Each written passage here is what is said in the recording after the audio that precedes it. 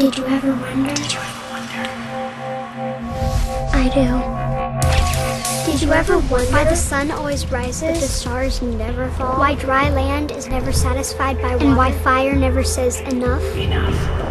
We'll get back to the 119th Psalm as we do some review on that early next week, but I thought we'd do some Bible wonders on this Mother's Day weekend. We got 4 days, and there were 4 mothers that were considered the matriarchs. If you ever go to a Passover Seder, they'll talk about the 4 mothers and the 3 fathers, and those 4 mothers were Sarah and Rebecca and Leah and Rachel. And so we're going to do an episode on each of those, starting off with the idea of motherhood, and with this case, the first of the matriarchs, which is Sarah.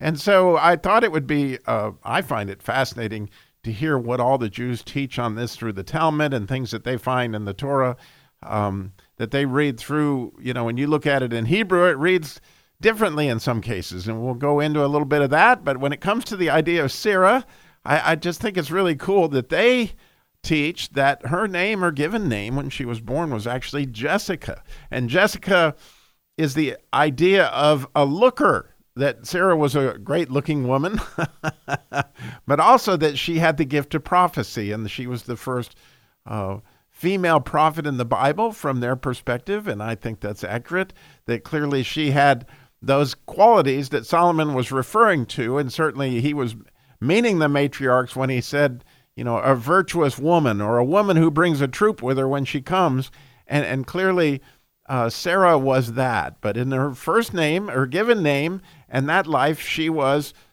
called Jessica. But when she married Abraham, as the Jews teach, that he, like a lot of husbands, referred to her as his princess, Sarai, right? And that idea of his princess. And I know lots of friends that they call their wives their princess, and I can see that. And she certainly was that in so many different ways.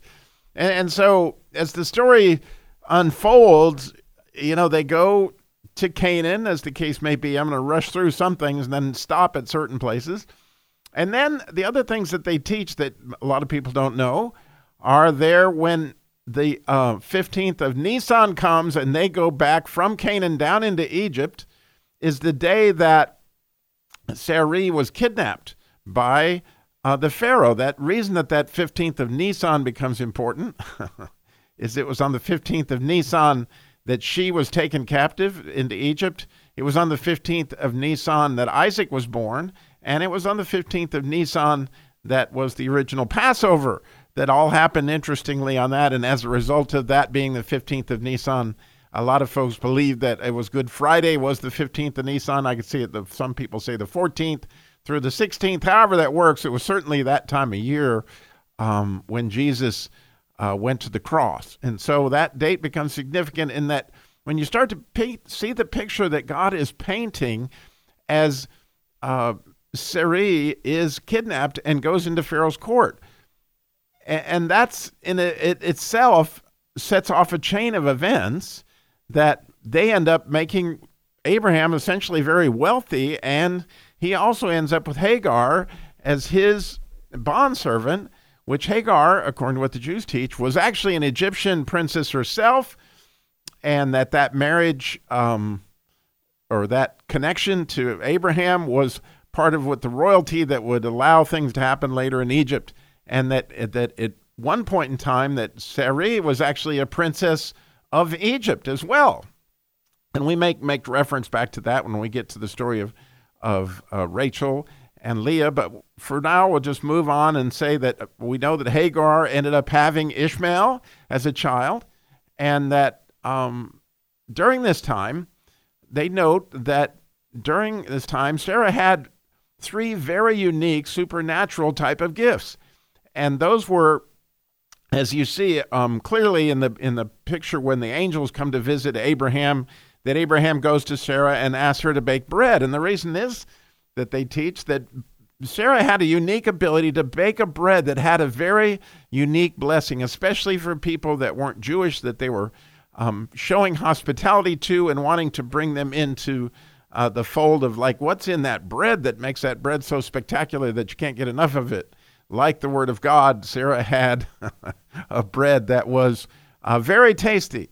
And then she also had this idea of a candle that stayed lit from Shabbat to Shabbat. In other words, from the Sabbath evening when they lit, the mommy would always traditionally in a Jewish home lights the candle to bring out the darkness, or to bring, like God brought chaos out of darkness when he said, let there be light. Well, the mommy in the family brings the light on Sabbath evening, and the idea is eventually that we know that Mary would bring the light of the world. And so it's taught that Sarah had this candle that stayed lit from Shabbat to Shabbat.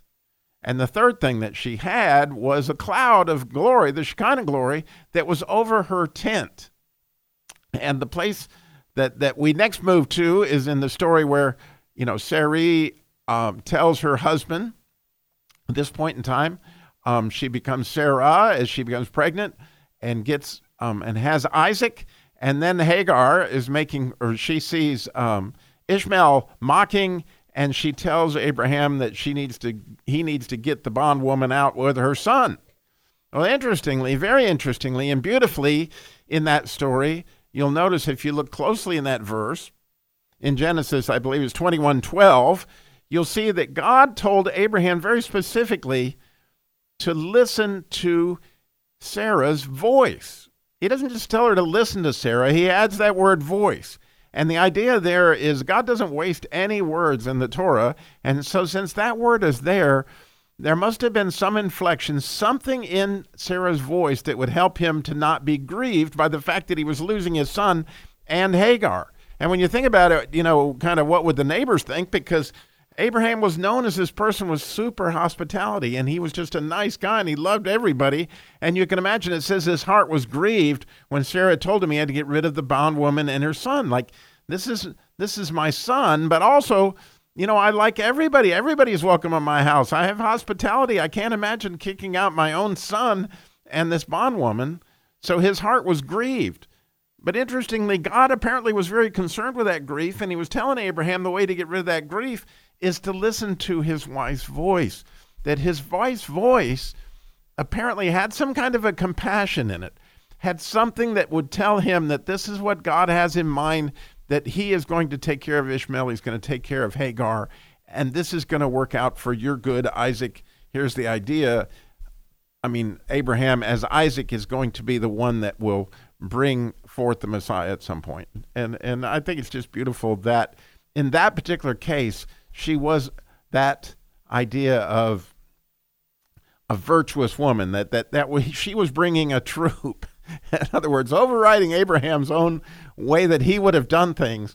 She literally changes all of history by, creating this situation where Isaac and Abraham would be alone for the big test that was coming, which that big test that came, according to what the Jews teach, when Sarai got word that Isaac had been bound, that was more than she could take, and she died. And they say, and there's a beautiful, beautiful commentary by a Jewish commentator by the name of Rashi, that when you get to this next verse, and very much worth studying, is Genesis 24:67.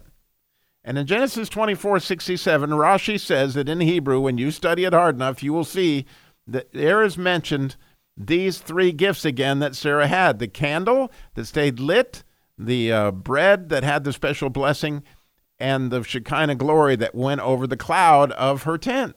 And so I wanted to, because here at the point that she has died, it says in Genesis 24:67 to read that verse, and Isaac brought her into his mother Sarah's tent and took Rebekah, and she became his wife, and he loved her, and Isaac was comforted after his mother's death. Well, the way Rashi isolates these different words, that when the Torah says into his mother Sarah's tent, that he took her and brought her into his mother Sarah's tent, that the word mother there has to do with the idea of the candle, because mommy lit the Shabbat candle, but you can also see that in Hebrew it points to that, and that Sarah would be the idea of that special bread, and the idea of tent would be, again, the idea of the Shekinah glory that was over the tent. And when you read that in Hebrew, you can actually see where he gets that. And that being the case, it seems to me, as you think about that, that is so consistent with what God teaches throughout the Bible. Because if you think about it, that as the Jews would go off into exile, now, well, maybe before we get to the Jews in exile, here we got a situation where if this is the case, that Isaac would have this same thing in his tent that his mother and father had, where they would have this candle that burned, they would have the Shekinah glory, and they would have this amazing dough. And that is the way that they would, live their life and have that blessing. Well, when the Jews, make their way out of Egypt, think about what God does. He provides them a light, right? The tower of fire by night and the cloud of the Shekinah glory by day, which, by the way, shows up in the tabernacle later. So it's not unusual to see that Shekinah over the tent, as there's actually passages that show that.